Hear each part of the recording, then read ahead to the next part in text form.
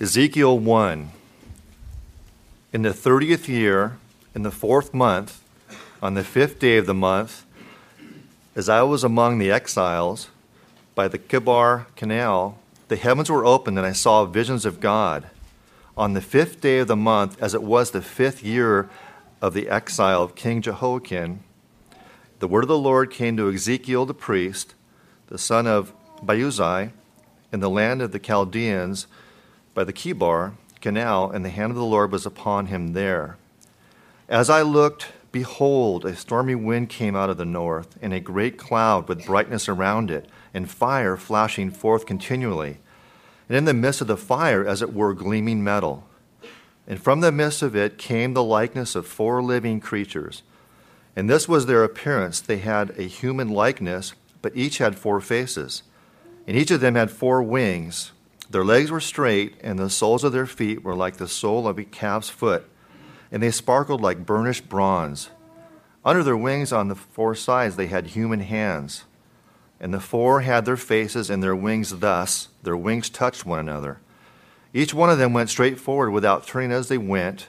As for the likeness of their faces, each had a human face. The 4 had the face of a lion on the right side. The 4 had the face of an ox on the left side. And the 4 had the face of an eagle. Such were their faces, and their wings were spread out above. Each creature had 2 wings, each of which touched the wing of another, while 2 covered their bodies. And each went straight forward. Wherever the Spirit would go, they went, without turning as they went. As for the likeness of the living creatures, their appearance was like burning coals of fire, like the appearance of torches moving to and fro among the living creatures. And the fire was bright, and out of the fire went forth lightning. And the living creatures darted to and fro like the appearance of a flash of lightning. Now as I looked at the living creatures, I saw a wheel on the earth beside the living creatures, one for each of the 4 of them. As for the appearance of the wheels and their construction, their appearance was like the gleaming of beryl. And the 4 had the same likeness, their appearance and construction being as it were a wheel within a wheel. When they went in any one of the 4 directions without turning as they went. And their rims were tall and awesome, and the rims of all 4 were full of eyes all around. And when the living creatures went, the wheels went beside them. And when the living creatures rose from the earth, the wheels rose. Wherever the Spirit wanted to go, they went. And the wheels rose along with them, for the spirit of the living creatures was in the wheels. When they went, these went, and when they stood, these stood. And when those rose from the earth, the wheels rose along with them, for the spirit of the living creatures was in the wheels. Over the heads of the living creatures there was a likeness of an expanse, shining like an awe-inspiring crystal, spread out above their heads. And under the expanse their wings were stretched out straight, one toward another, and each creature had 2 wings covering its body. And when they went, I heard the sound of their wings like the sound of many waters, like the sound of the Almighty, a sound of tumult, like the sound of an army. When they stood still, they let down their wings, and there came a voice from above the expanse over their heads. When they stood still, they let down their wings. And above the expanse over their heads was the likeness of a throne, in the appearance like sapphire. And seated above the likeness of a throne was a likeness with a human appearance. And upward from what had the appearance of his waist, I saw as it were gleaming metal, like the appearance of fire enclosed all around. And downward from what had the appearance of his waist, I saw as it were the appearance of fire, and there was brightness around him. Like the appearance of the bow that is in the cloud on the day of rain, so was the appearance of the brightness all around. Such was the appearance of the likeness of the glory of the Lord. And when I saw it, I fell on my face and heard the voice of the one speaking. Here ends the reading of God's word. Well, good morning, and welcome to you if you're a visitor here this morning. I welcome you on behalf of those sitting around you, gathered together to be built up in the Word. And we are here, beloved, to worship the Most High. We are not here to lend ourselves to emotionalism alone, but to glorify our Lord alone. And what we have a picture this morning of is God on his throne,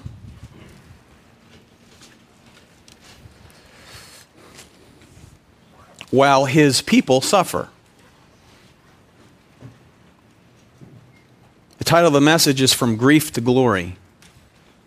And it's the Lord transitioning by way of the Holy Spirit as ministering through John the Apostle from chapter 3 into chapter 4, where we are removed from a suffering church, a troubled church, a tempted people of God, into the throne room of God. So we'll begin by reading God's Word, Revelation chapter 4, beginning in verse 1. After this, I looked, and behold, a door standing open in heaven. And the first voice, which I had heard speaking to me like a trumpet, said, "Come up here, and I will show you what must take place after this." At once I was in the Spirit, and behold, a throne stood in heaven, with one seated on the throne. And he who sat there had the appearance of jasper and carnelian, and around the throne was a rainbow that had the appearance of an emerald. Around the throne were 24 thrones, and seated on the thrones were 24 elders, clothed in white garments with golden crowns on their heads. From the throne came flashes of lightning and rumblings and peals of thunder, and before the throne were burning 7 torches of fire, which are the 7 spirits of God. And before the throne there was, as it were, a sea of glass like crystal. And around the throne, on each side of the throne, are 4 living creatures, full of eyes in front and behind. The first living creature like a lion, the second living creature like an ox, the third living creature with the face of a man, and the fourth living creature like an eagle in flight. And the 4 living creatures, each of them with 6 wings, are full of eyes all around and within, and day and night they never cease to say, "Holy, holy, holy is the Lord God Almighty, who was and is to come." And whenever the living creatures give glory and honor and thanks to him who's seated on the throne, who lives forever and ever, the 24 elders fall down before him who's seated on the throne and worship him who lives forever and ever. They cast their crowns before the throne, saying, "Worthy are you, our Lord and God, to receive glory and honor and power, for you created all things, and by your will they existed and were created." So reads the word of the living God. In the animated movie entitled Ants, with a Z, the majority of the film follows the life of an anxious working ant in an underground colony who goes on a mission to win the love of a princess ant. Now, there are scenes in that movie that portray a massive underground colony of ant-like armies, where we see disagreements between these animated ants in these colonies and in between blades of grass. We see that circumstances of an ant's life are portrayed as being sometimes emotionally overwhelming to downright dangerous. If you're an ant, you could understand that.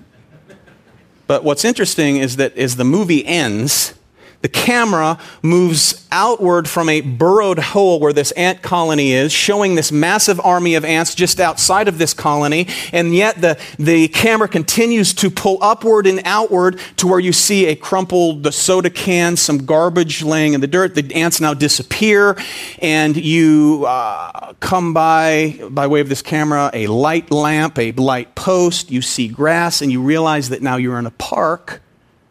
And as it pulls back even further, you see the Manhattan skyline, realizing this is Central Park in the midst of New York City. So as a result, you're provoked to think about the intense drama of these tiny animated ants amidst a much larger backdrop where superior beings dwell. New York City.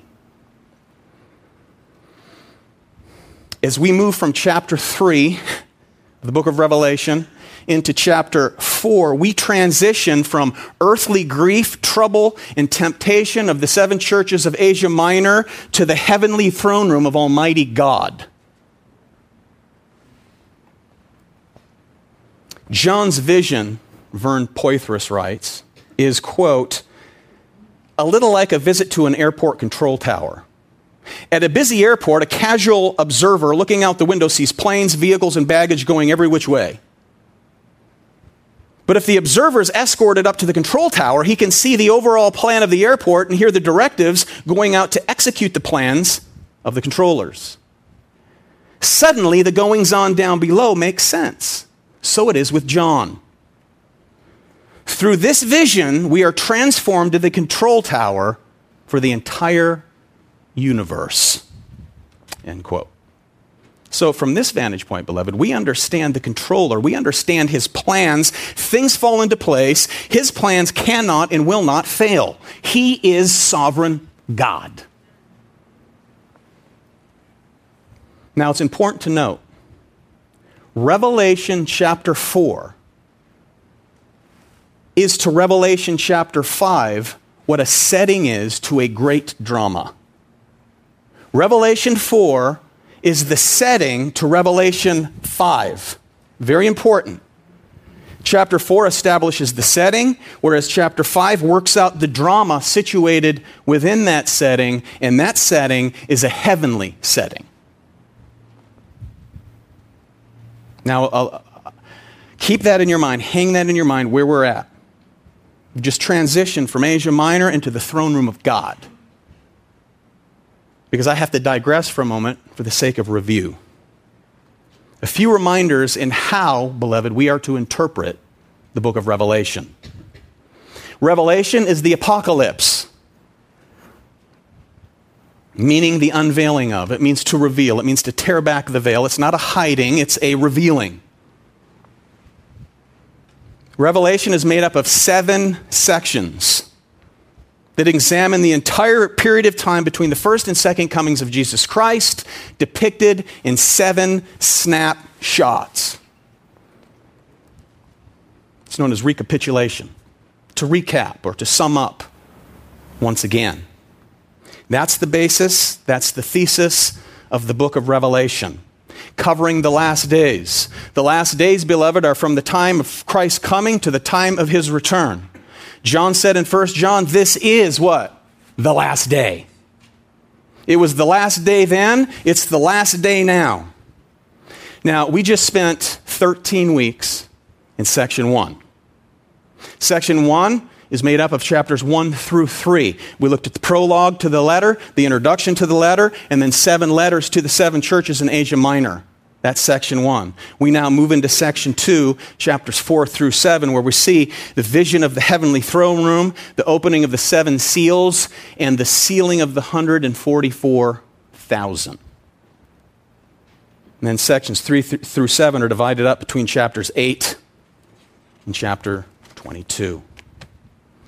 Now, these sections, beloved, are not chronological. These sections, as you go through the book of Revelation, are not chronological, but they overlap and they provide for us a great panorama. It is a vision. Many pictures. The book of Revelation, as you know, has been cause for much creative interpretation over the years that have risen from fictional progression rather than hermeneutical consistency, meaning a right and proper interpretation, especially of the Old Testament, especially over the past 170 years. Now, we have attempted, by way of a 2-week introduction, to bring some sobriety to the interpretation of this glorious book. If you haven't been with us, I encourage you to go to our website and look at Introduction to Revelation Week 1 and Introduction to Revelation Week 2. Covered a lot of ground. Also, as a reminder, there are some formal characteristics of the book of Revelation that we must not forget as we make our way through this book. Number 1, Revelation is an epistle. It is a letter written to first century Christians. Therefore, beloved, it is for us to be understood as it was to the original recipients of this letter. It's been said, quote, any interpretation of this book that necessitates a 21st century perspective is almost certainly wrong, end quote. Case in point, this book cannot mean to us what it never meant to the original readers. Secondly, the book of Revelation is prophetic, steeped in Old Testament language. It doesn't quote the Old Testament, but what it does is it causes you to think of the Old Testament every few verses, if not almost every verse. We're provided regular allusions that take us back to Old Testament territory, not USA Today. Not the New York Times, not CNN, but to the Old Testament. Thirdly, Revelation belongs to a form of literature that was very common to Jewish or within Jewish and Christian circles from 200 BC to 200 AD. A genre of literature known as apocalyptic literature. That's really the key to this. It seems awkward to us because it's not written anymore. So we really have to do our homework. So it takes place here in the context of highly imaginative language. It's extremely symbolic. Wherever possible in the book of Revelation, we must interpret it symbolically. Wherever possible. This is not a chronological riddle to be pieced together chapter by chapter over 2,000 years. That is not the way we interpret it. That is to say, Revelation, beloved, is a picture book, not a puzzle book. James Stuart Russell said that Revelation is not like a telescope, but like a kaleidoscope. Picture upon picture, vision upon vision, that takes us back to the Old Testament. We just read and opened up with Ezekiel 1. That should be a huge flag. So here now, beloved, we enter into section 2 of these 7 sections, where we see the Lamb that was slain, risen, ascended to the throne room of heaven, where he rules and reigns.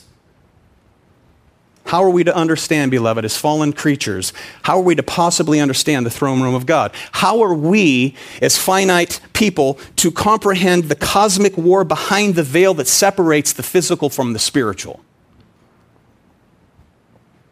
Well, it has to be explained to us by way of metaphor. It is like this. It is like that. In 2 Corinthians chapter 12, you remember Paul was taken up into the third heaven, to the very abode of God, and he sees things, the scripture says, that are not lawful to be uttered, neither is he allowed to, nor could he describe for us that which he had been given the ability to see supernaturally. How then is it possible to describe the things that people will never see? We're not going to have a vision like this, guaranteed. I mean, this side is heaven. How do we understand it? Well, quite simply, we are reduced to metaphors and similes. And the Lord has granted us in his grace this kind of literature for the sake of understanding, but we must do our homework to understand this kind of literature. So John here has been given the opportunity to look behind the veil, to peer into the very throne room of God, recording for us all this glorious imagery. It's almost identical to that which Ezekiel saw, if you remember, is he was an exile in the river of Kibar, which Mark read from this morning, Ezekiel chapter 1. Now, what I want you to see this morning is the vision of this throne room, and your outline here is very extensive, but I want you to follow me through this thing, and it will make sense as we move our way along. Notice first, the vision given to John, the throne room of God. Verse 1. After this I looked, and behold, a door standing open in heaven. And the first voice which I had heard speaking to me like a trumpet said, "Come up here, and I will show you what must take place after this. Now, the words after this, they refer to that inaugural vision that John received back in chapter 1 of Jesus Christ, Lord of glory, high and lifted up, which was followed by the Lord's examination of the 7 churches in Asia Minor. Remember back in chapter 1, verse 19. Write therefore the things that you have seen, Jesus Christ in his glory, and those that are, the condition of the 7 churches in Asia Minor, and those that are to take place after this. And those things that are to take place after this are the things of chapter 4 to chapter 22. So, the focus of attention here shifts to the future of the 7 churches and the forces that assault them as an encouragement to all of God's people throughout redemptive history that live this side of the cross. Notice the voice, it's like a trumpet. This voice is the exalted Lord Jesus Christ. That's made clear for us back in chapter 1, verses 12 to 16. He's the voice like a trumpet. And when Jesus says, I will show you what must take place after this, he is not referring to a chronology of order here. He's not saying, look, the next event to take place after these in sequential order is such and such an event followed by such and such an event. What he's saying is, I am introducing to you a new vision. And we see this throughout the book. The words after this. We see it again in chapter 7, verse 1, new vision. Chapter 7, verse 9, new vision. And so on throughout. He's setting the stage simply for another vision, not a chronology of events. Now, some have taken the words after this, chapter 4, verse 1, to mean that John is going to be taken up to heaven as a type of the church which will be secretly raptured from the earth. Now, in order to arrive at that conclusion, you have to force or insert that view into the text. It's not there. They argue that John all of a sudden functions as a type of you and me, of the whole church, rather than just John himself being granted this vision. Now, I've wondered, as I was taught this as a young Christian, I wondered, why this passage serves as a better type of a secret rapture than, say, chapter 1, verse 10, when John first hears the trumpet. Or in chapter 6, verse 1, when he says, come, or chapter 7, verse 1, when he says, come, or chapter 21, when he says, come. But those verses aren't viewed as raptures because they occur in the wrong place to support or typify their presuppositional view of a pre-tribulational rapture where the Lord comes and secretly raptures them away, goes away with the church, and is going to come back later. Oh, the church is going to be raptured all right, but when he raptures the church, he's going to keep on coming for final judgment.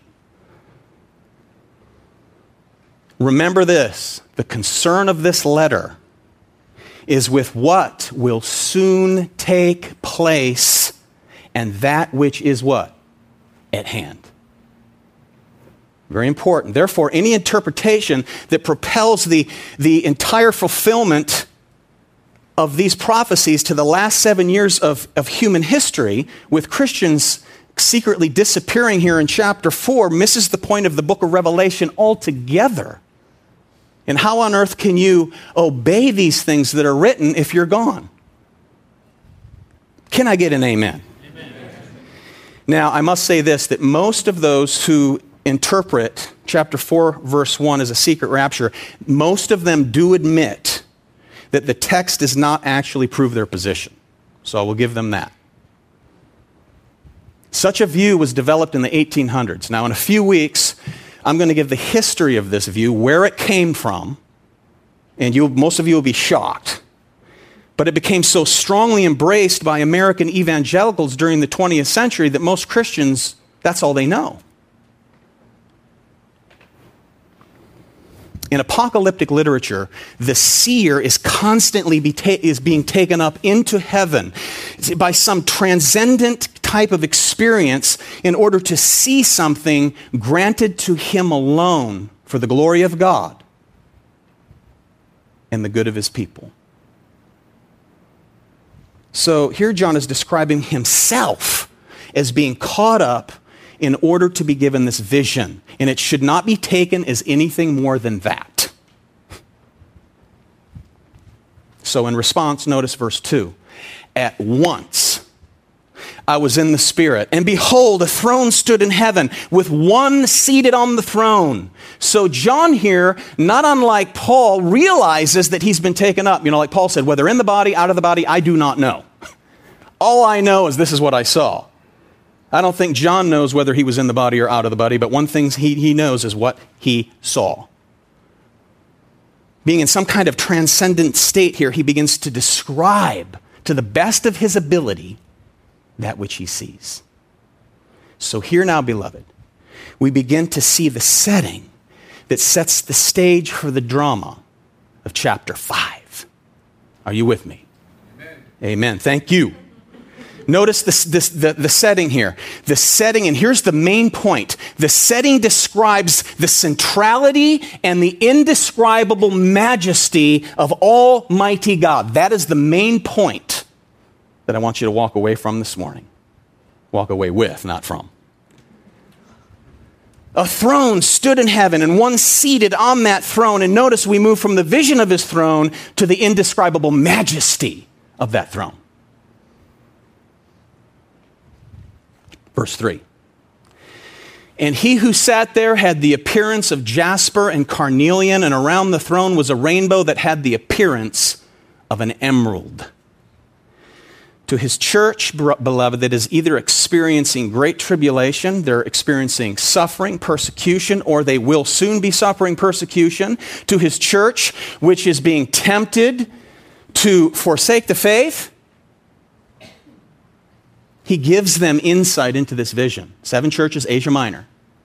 Let's not forget the context. They're given this vision. They're given this hope. And John sees now the throne above all thrones. So imagine the encouragement to these suffering people. That above all the thrones of the nations, where persecution and mockery seem to prevail, there's one who is the King of all kings, whose throne ascends all other thrones. And there he sits in glory, in absolute sovereign control. No surprises for the Lord of glory on his throne, beloved. This is not open theism. God is not learning. He's ordained it all. It will all come to pass. And there he sits, ruling and reigning above it all. This should be an encouragement to a church who is soon to be thrown into prison, for which he says, be faithful unto death. Remember that? This should be the fire set under the seat of a church that he says, repent, or I will come and remove your lampstand. Because this is where I rule, and if you're in me, you will share this place with me.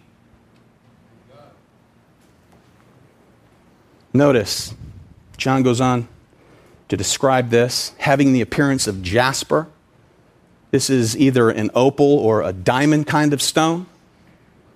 Carnelian was a scarlet red kind of gem, also known as a sardius, because they mined them from Sardis. You have this emerald stone, which was green. And notice this word rendered rainbow. It's from where we get the girl's name Iris. You know anybody named Iris today?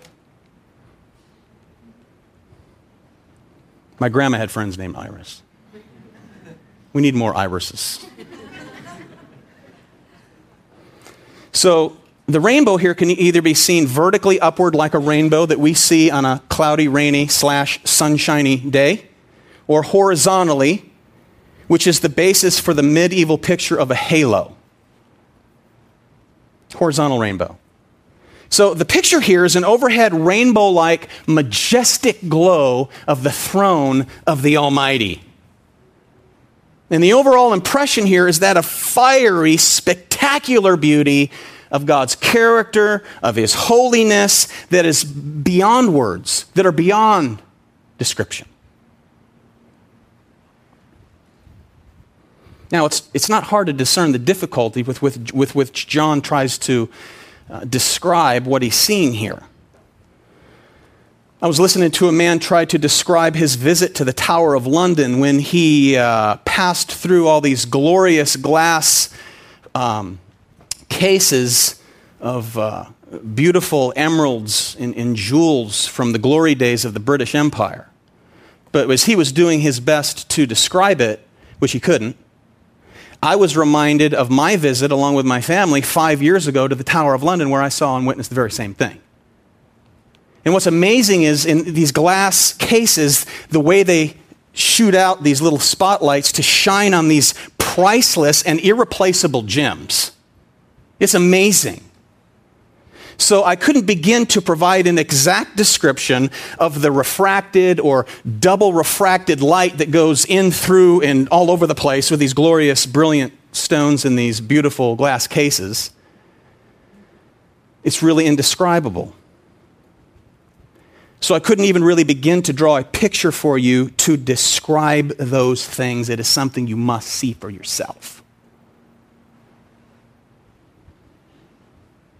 As we read the glorious description of this setting, what you're not able to do is take the indescribable glory and majesty that surrounds the throne of God and formulate a picture or some figure with regard to the majestic glory of Almighty God. John offers nothing that could be turned into a forbidden image. Remember what God said to the children of Israel before they entered into the promised land in Deuteronomy 4. Therefore, watch yourselves very carefully, since you saw no form on the day that the Lord spoke to you at Horeb out of the midst of the fire. Beware lest you act corruptibly by making a carved image for yourselves in the form of any figure, the likeness of male or female, the likeness of any animal that is on the earth, the likeness of any winged bird that flies in the air, the likeness of anything that creeps on the ground, the likeness of any fish that is in the water under the earth. God forbids any created thing formed by human hands to image him. Remember the brass pole with the brass serpent that Moses was instructed to lift up because God sent fiery, poisonous serpents to bite the Israelites and kill them as judgment? Then he provides a remedy. Look to the bronze serpent on the pole and you shall be saved. Which points us forward to what? The cross of the Lord Jesus Christ. But what these fools did are what most fools do. They began to worship the pole. Because of God's wielded power through it, eventually they made sacrifices to it, and it became an idol. So Hezekiah shows up in 2 Kings 18, and he broke in pieces the bronze serpent that Moses had made, for until those days the people of Israel had made offerings to it, and it was called Nehushtan. It's the Hebrew word that sounds like bronze and serpent. Turned it to dust. There'll be no image that you will worship, even when it's pointed towards me. Because I'm indescribable. All I'm showing you here is what surrounds my throne. So this indescribable heavenly scene is reminiscent of Ezekiel chapter 1, from which Mark read this morning. Like the appearance of the bow that is in the cloud on the day of rain, so was the appearance of the brightness all around. Such was the appearance of the likeness of the glory of the Lord. When I saw it, there's only one place to go, and it's on your face. Down. There's the vision of the throne. There's the indescribable majesty of the throne. Notice now the surrounding company, the outward surrounding company of the throne.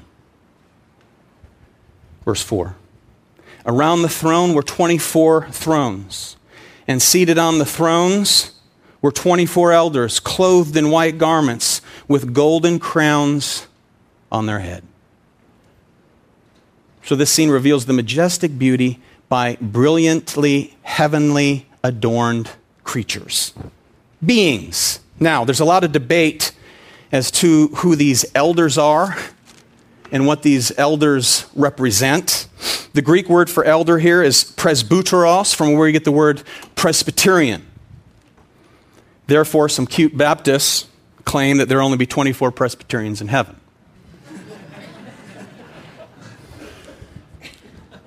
And most Presbyterians I know have a very good handle on theology, and they love the Lord, and that is not correct interpretation, as you know. It's a foolish interpretation. Some interpret this as Christians in glory. It's the church as a whole, represented by 12 of the Old Testament, 12 tribes, 12 from the New, representing the 12 apostles, which as a whole represents the true church of God throughout redemptive history. Now, they base this on a variance reading of chapter 5, which we'll look at next time.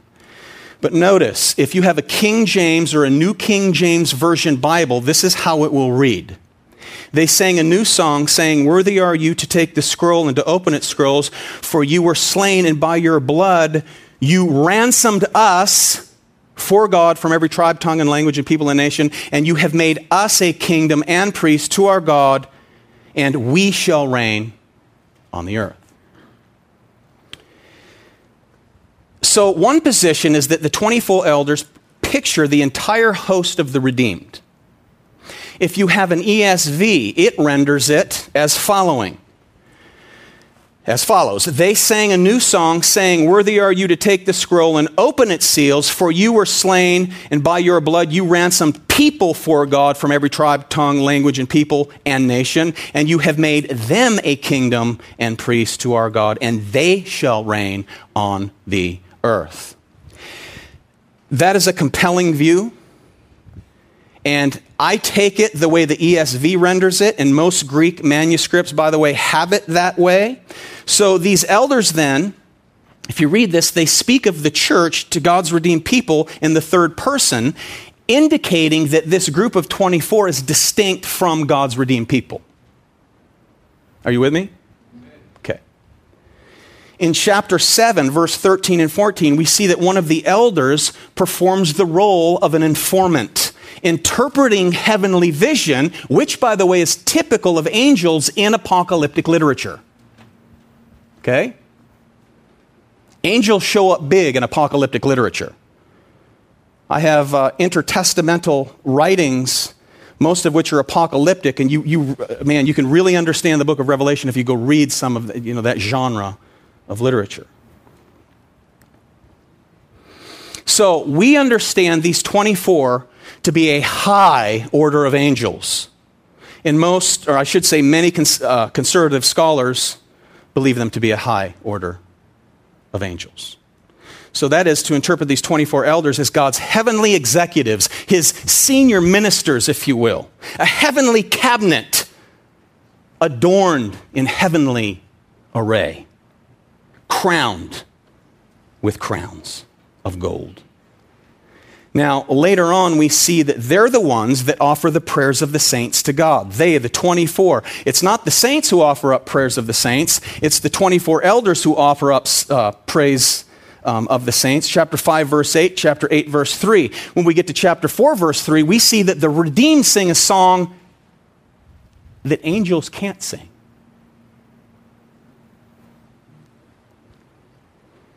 So a sound interpretation of these elders is a high angelic force, the heavenly cabinet members of the Almighty. That's the way we see it. That's the way I'll teach it. Notice now, this outer surrounding company around his throne, we see also sights and sounds of his throne. Verse 5. From the throne came flashes of lightning and rumblings and peals of thunder. And before the throne were burning 7 torches of fire, which are the 7 spirits of God. Now, the greatest demonstration of power that we know personally, which really is a sense of helplessness that we experience as human beings, is when nature shows no constraints. Amen? Southern Californians, have you ever been through an earthquake? You realize you're not in control, amen? You have no control. You run for safety. And I'm not talking about a tremor. I'm talking about a real earthquake. You're not in control. You know it. You ever been through a hurricane? You're not in control. You know it. Have you ever experienced thunder and lightning? Not like we get. This is child's play. I'm talking about the Midwest. When I was a kid, that's where I was. And when there was a flash of lightning, we would count 1001, 1002, 1003. When you heard the rumbling, you knew it was either 1, 2, or 3 miles away, depending upon how many seconds you count. Pretty darn close, by the way. When you see a flash of lightning and a crack of thunder at the same time, that's when you go in the house. Because it is on you. I mean, that's when trees fall down, split in half. I witnessed it in front of our house as a child. It was amazing, frightening. You understand why the dog's under the couch. How do you possibly approach such power, such danger? You think of the Old Testament theophanies, Exodus 19. On the morning of the third day, there were thunders and lightnings and a thick cloud on the mountain and a very loud trumpet blast. So all the people in the camp said, what? Woohoo, here's God, let's party. No, they trembled. They trembled. Hebrews 12:21, indeed so terrifying was the sight that Moses said, this is Moses, I tremble with fear, which means to be frightened out of your wits. God cannot, beloved, and will not be domesticated. American evangelicalism, oh, Jesus just, he's our friend. So many preachers, so many Christians attempt to emasculate him from his terrifying presence. We live in a day when so many Christians see worship as a personal preference for style. Perhaps you've invited someone to Pacific Hope. And they go, well, what kind of worship do you have there? Will it make me feel good? See, they proudly begin to promote their preference for taste as a condition for membership. That is so immature, that is so childish, and that is someone who does not understand the glory and the grandeur and the power of God. Amen. Always singing about the blood. Always singing about the cross. That's right. Well, I want to sing about butterflies. Floating through the garden, and then I want to be like one. Go somewhere else. Humble yourself. They foolishly assume that if it's good for me and it makes me feel good, it'll be good for God. Wrong. They're constantly seeking to satisfy their taste.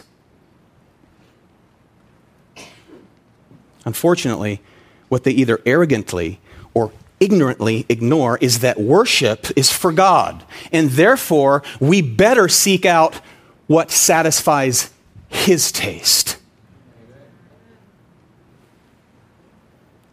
He's the consuming fire who's worshipped and adored by heavenly hosts arrayed in white with crowns on their head. And notice in between this holy, fiery, consuming presence is the fullness of the Spirit of God. 7 torches, which are the 7 spirits of God. This is the sevenfold Spirit of God that was prophesied to be upon Isaiah in Isaiah chapter 11. So the effect is to reveal God as being distant from us by way of mediation. The only reason John was able to step up into the presence of the throne of God was because Jesus called him up the mediator between God and man.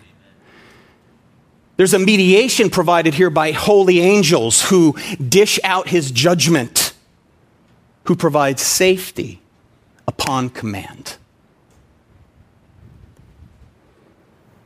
Now, the fact that the Holy Spirit is the down payment for those of us who are in Christ proves that we have yet to reach the new heaven and the new earth. Amen? Yes, you are sealed. Yes, we can realize that this is our future. Our citizenship is in heaven. But at the same time, we also realize we haven't received our resurrection bodies. We do not look upon the face of God like this or upon his throne. We've been given a promise, sealed with the Holy Spirit. In the fullness of the Spirit of God. One Holy Spirit, not seven. Seven is a number that represents fullness or completeness, is there between us and the throne.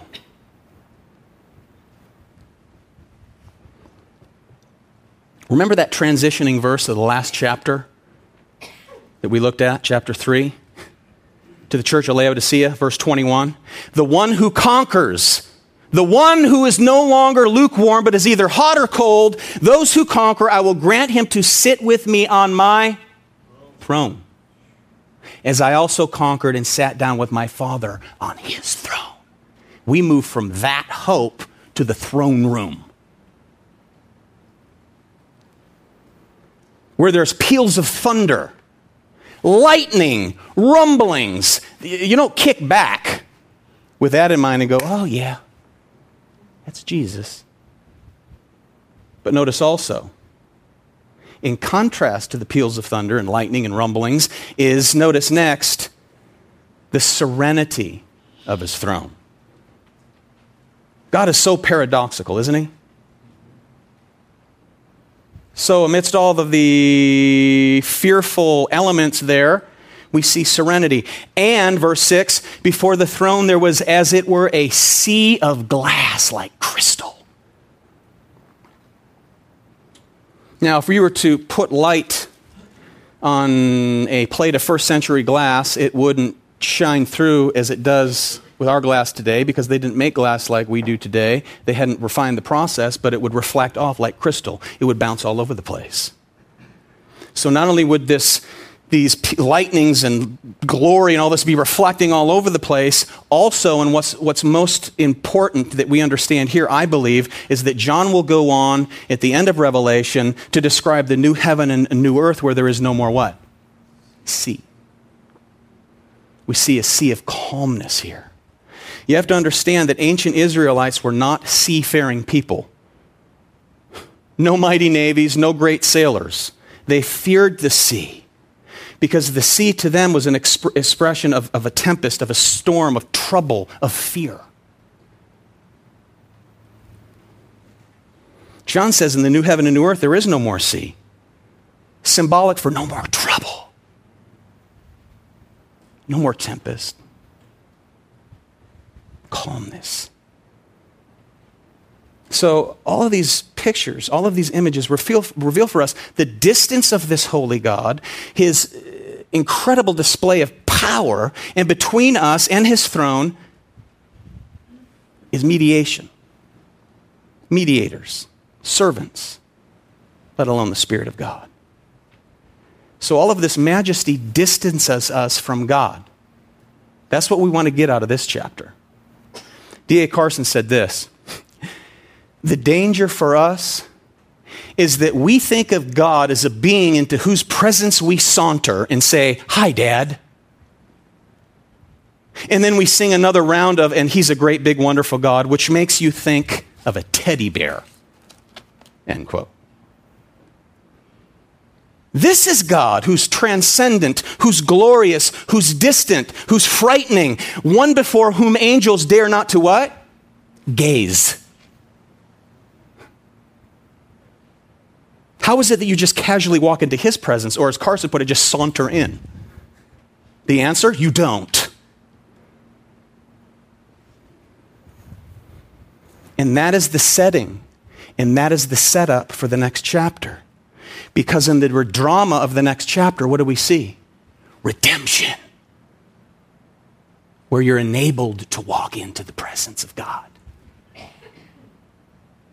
But you can't understand redemption until you understand the transcendent glory and majesty and power and fear of God. That's the setting. He's the one who sits above the created order, mediated by the Spirit through the Son, while surrounded by angelic force, power. But that's not all. Notice the nearby nobles of his throne. Verse 6b.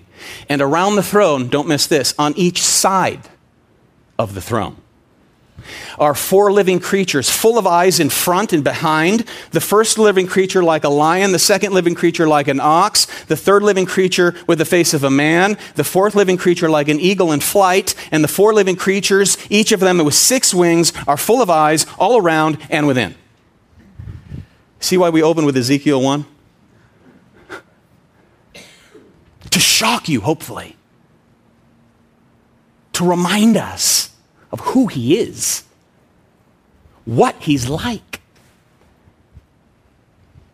So all those Old Testament allusions there take us back to either Ezekiel 1, Ezekiel 10, and Isaiah 6.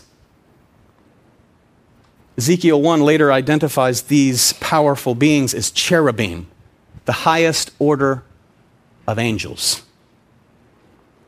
Isaiah 6, we see seraphim, fiery, angelic beings, and they're both in view here in Revelation chapter 4.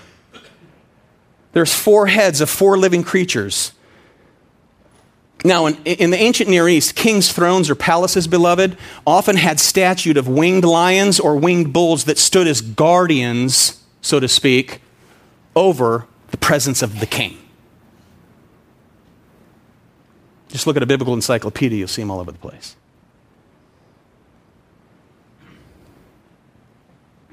In the Bible, cherubim function as guardians to God's holiness, both literally and figuratively.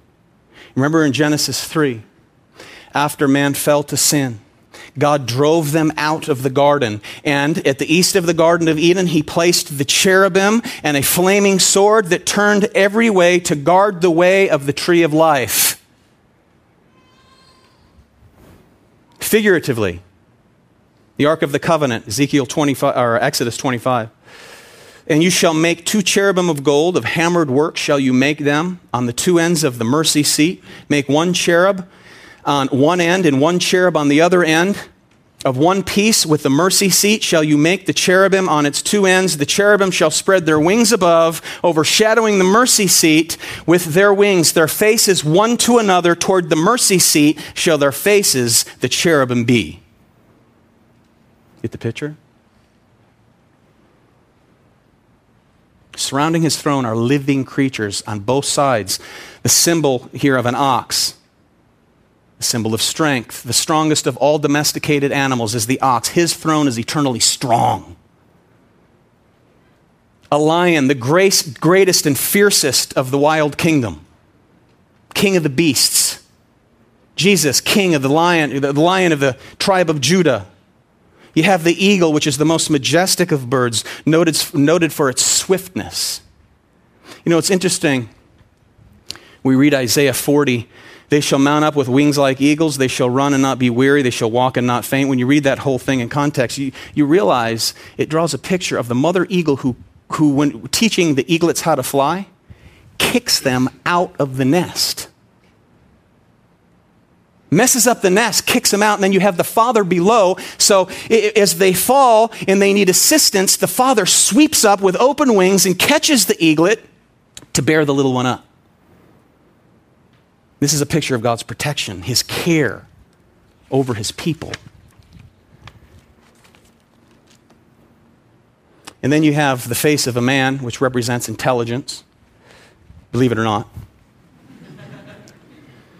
Because man was given dominion over all the earth. And out of all God's creatures, man is the only one made in the image of God. So this represents intelligence.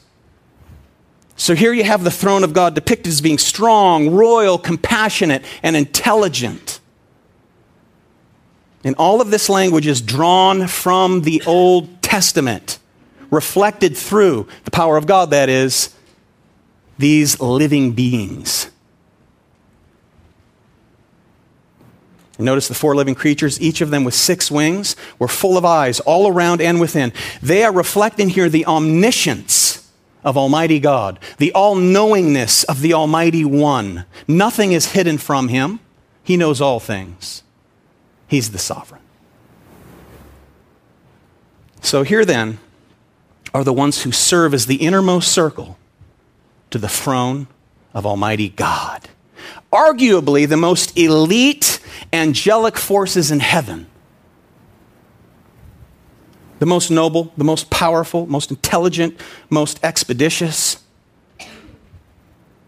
Can you draw an image of this? Can you begin to draw a picture of this? Nothing, no drawing, no artist could do justice to this description, and that's the point. How do you come up with this? You don't take these mixed metaphors of apocalyptic literature and try to draw some creature. This isn't like taking a lion and a tiger and making a liger. Much more complicated. So the point here, beloved, is to understand the symbol-laden power that each figure draws our attention to make up the whole great picture that's being drawn for us, to the power and the majesty of God. So this is not a photographic representation from heaven to expose what heaven looks like or what these creatures look like verbatim. This is apocalyptic imagery that reveals for us not what heaven looks like, but what heaven is like. Big difference. Remember in Revelation chapter 1, beginning in verse 14? Speaking of Jesus, the hairs of his head were white like wool, like snow. His eyes were like a flame of fire. His feet were like burnished bronze, refined in a fire. And his voice was like the roar of many waters. That is a picture not to show us what Jesus looks like, but again, beloved, what he is like. That's what he is like. Not a snapshot of exactness. These are God's angelic ministers. They serve throughout Revelation, both worshiping God and distributing judgment. And in Revelation 15:7, and one of the four living creatures gave to the seven angels 7 golden bowls full of wrath. God's wrath. They serve at God's command. They're mighty, they're powerful. But yet as mighty and as powerful as they are, beloved, they hide their face from God. This takes us back to Isaiah 6. Remember the scene? Above him stood seraphim. Each had 6 wings. With 2 he covered his face. With 2 he covered his feet. With 2 he flew. One called to another and said, Holy, holy, holy is the Lord of hosts. The whole earth is full of his glory. And then God goes on to commission Isaiah to preach to a people who won't hear. Keep on preaching because they won't hear. As a matter of fact, make the ears of the people dull. The more you preach, the harder they'll be. And if you go to John chapter 12, verse 36 to 41, which you can do later, you'll see that which Isaiah saw sitting on the throne in glory with these angels humbled, it's a pre-incarnate picture of Jesus Christ on the throne. John chapter 12. Notice now the eternal worship around the throne of the Almighty. Verse 8, and day and night they never cease to say, Holy, holy, holy is the Lord God Almighty, who was and is to come. God is eternal, amen is right. God is eternal, therefore worship in heaven is eternal. Day and night employs human terminology here, expressing the concept of eternity. There is no day, there is no night in heaven, but this helps us finite human beings understand day and night, day and night, day and night. That's forever. Notice this song declares his purity, holy, holy, holy, his separateness, his intrinsic power, Lord God Almighty, and his eternality, who was and is to come. Now, when it says here they never cease to say, holy, holy, holy, that doesn't mean that these angelic beings are singing nonstop. Remember that there's a difference between doing something continually or repetitiously and continuously without pause. This is habitual worship. Not ongoing, never taking a break type of thing. But notice verse 9. And whenever the living creatures give glory and honor and thanks to him who is seated on the throne, who lives forever and ever, the 24 elders fall down before him who's seated on the throne and worship him who lives forever and ever. They cast their crowns before the throne. So those angels closest to him, these senior ministers, these heavenly executives give glory, they give honor, they give praise to him forever, day and night, and they actually orchestrate here the praise of heaven while others join in the demonstration. Notice. They lay their crowns before the throne. You and I will do the same thing. They realize here, beloved, they have no self-governing authority. Like in the midst of a storm, you have no self-governing authority. He's in authority. These creatures realize this. And when we look at chapter 4 and chapter 5 together, we see 5 expressions of praise. And as the vision progresses, the choir multiplies. Okay? Now notice. It begins with 4, chapter 4, verse 8. 4 living creatures worship. Chapter 4, verse 10, the 24 elders fall down and worship. In chapter 5, verse 8, you have 4 living creatures and 24 elders worshiping. And then in chapter 5, verse 11, you have living creatures, elders, many more angels, myriads and myriads and thousands of thousands.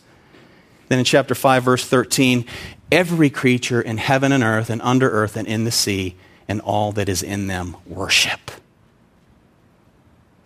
They worship the one who rules over the created order of his throne. He reigns. He is an absolute authority over his unlimited kingdom, and all worship him. And these 4 powerful angelic beings initiate the worship.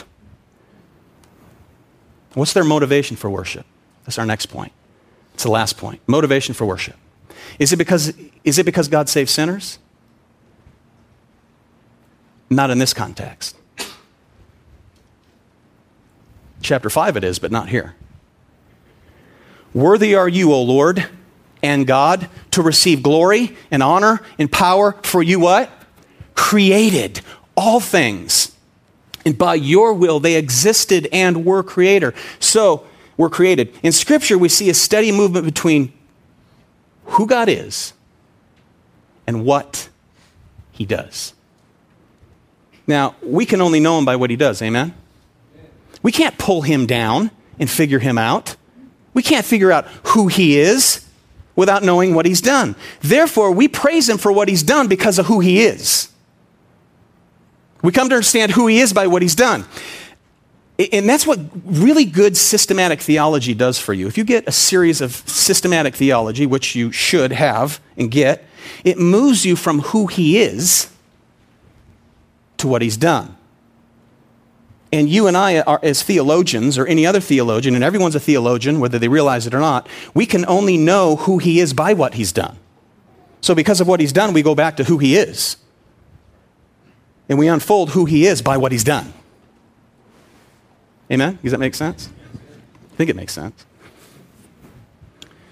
So here then they worship the King whose kingdom was created. And they worship him as creator. These are all created beings here. The elders bow down, they acknowledge his majesty. They acknowledge his authority. They recognize that they are merely a derivative of the one who deserves all honor and praise. And when they're honored with crowns, they throw them at his feet. Where else do you go but on your face? So this shows for us the transcendent glory and the separateness of God from his creation. That's what we must see in chapter 4. Because you can't understand redemption until you understand that core belief, that truth. There's no way. If you're not saved here this morning by the blood of Jesus Christ, you have to understand this before you can understand the one who went to the cross, because the one who went to the cross is the one who spoke all things into existence, including you. Amen. Therefore, repent and believe. This is all in response to God as the creator, the ruler, and the sovereign king. That's who he is. We will get next time. We will move into chapter 5. God the Redeemer, that's what he's done. It's the doctrine of creation that establishes the kingship of Jesus Christ. Colossians 1, without him nothing was made that was made. In the beginning was the Word, and the Word was with God, and the Word was God. Nothing was made without him. All things were made for him. All things were made by him, through him, and for him. He's the King of glory. For you created all things, and by your will they existed and were created. Worthy are you, O Lord and God, to receive glory and honor and power, for you created all things. By your will they existed and were created.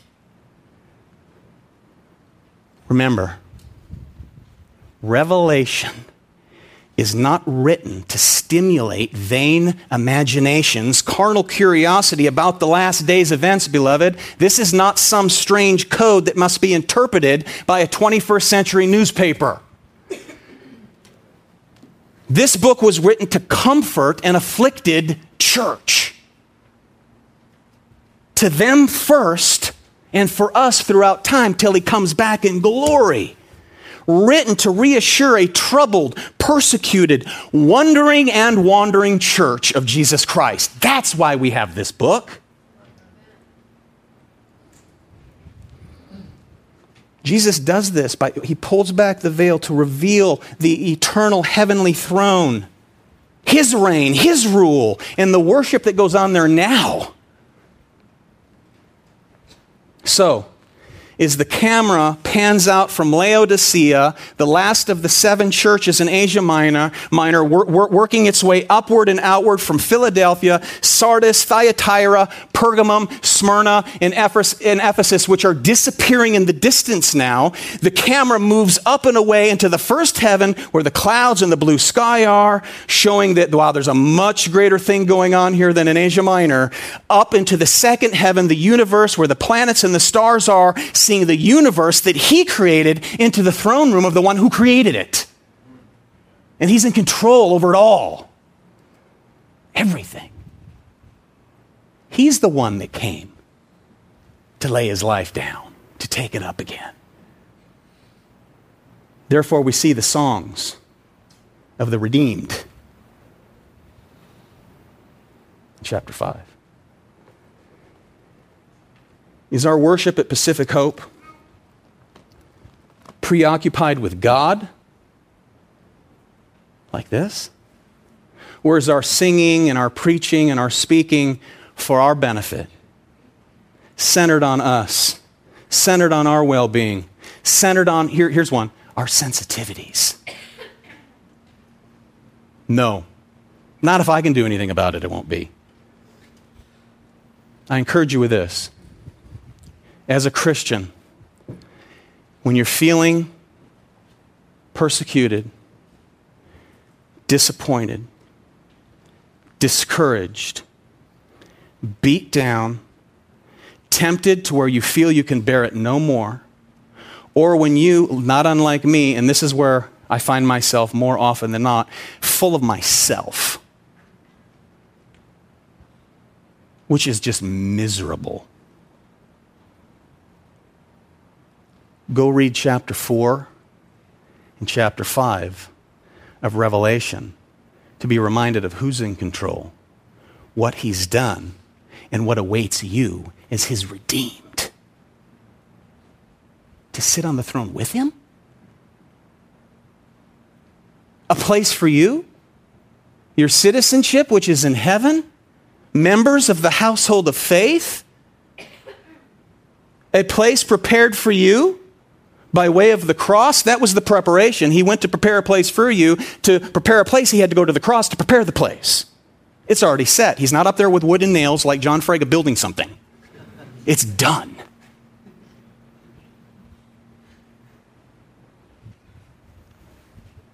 Sinclair Ferguson said, when he was a young man, just a teenager, he was struck by Revelation chapter 4 and chapter 5 to where he reads it every Lord's Day before he goes to church. that will remind us how to worship. That will remind us who we worship. That will remind us what he's done to deserve such great worship. Amen. Father, we thank you for our time this morning. I pray that we may see you as you really are, your majestic beauty and omnipotent power, which is on display through the scriptures, that we may be reminded, Lord, when we're full of ourselves, when we're being tempted, when we're being tried, when we're discouraged, when we're disappointed, when we're being persecuted for your name's sake, may we go back and may we remember where you rule and reign and what is going on around the throne. And to the best of our ability, by this glorious, picturesque format of the book of Revelation, may we see you and what you are like and what the throne room is like until we can see you face to face in glory. May we run this race with endurance. The race is set before us, of fixing our eyes on Jesus Christ, the author and finisher of our faith. Bless your people, I pray, as we go out singing in remembrance of who you are and what you've done. In Jesus' name, amen.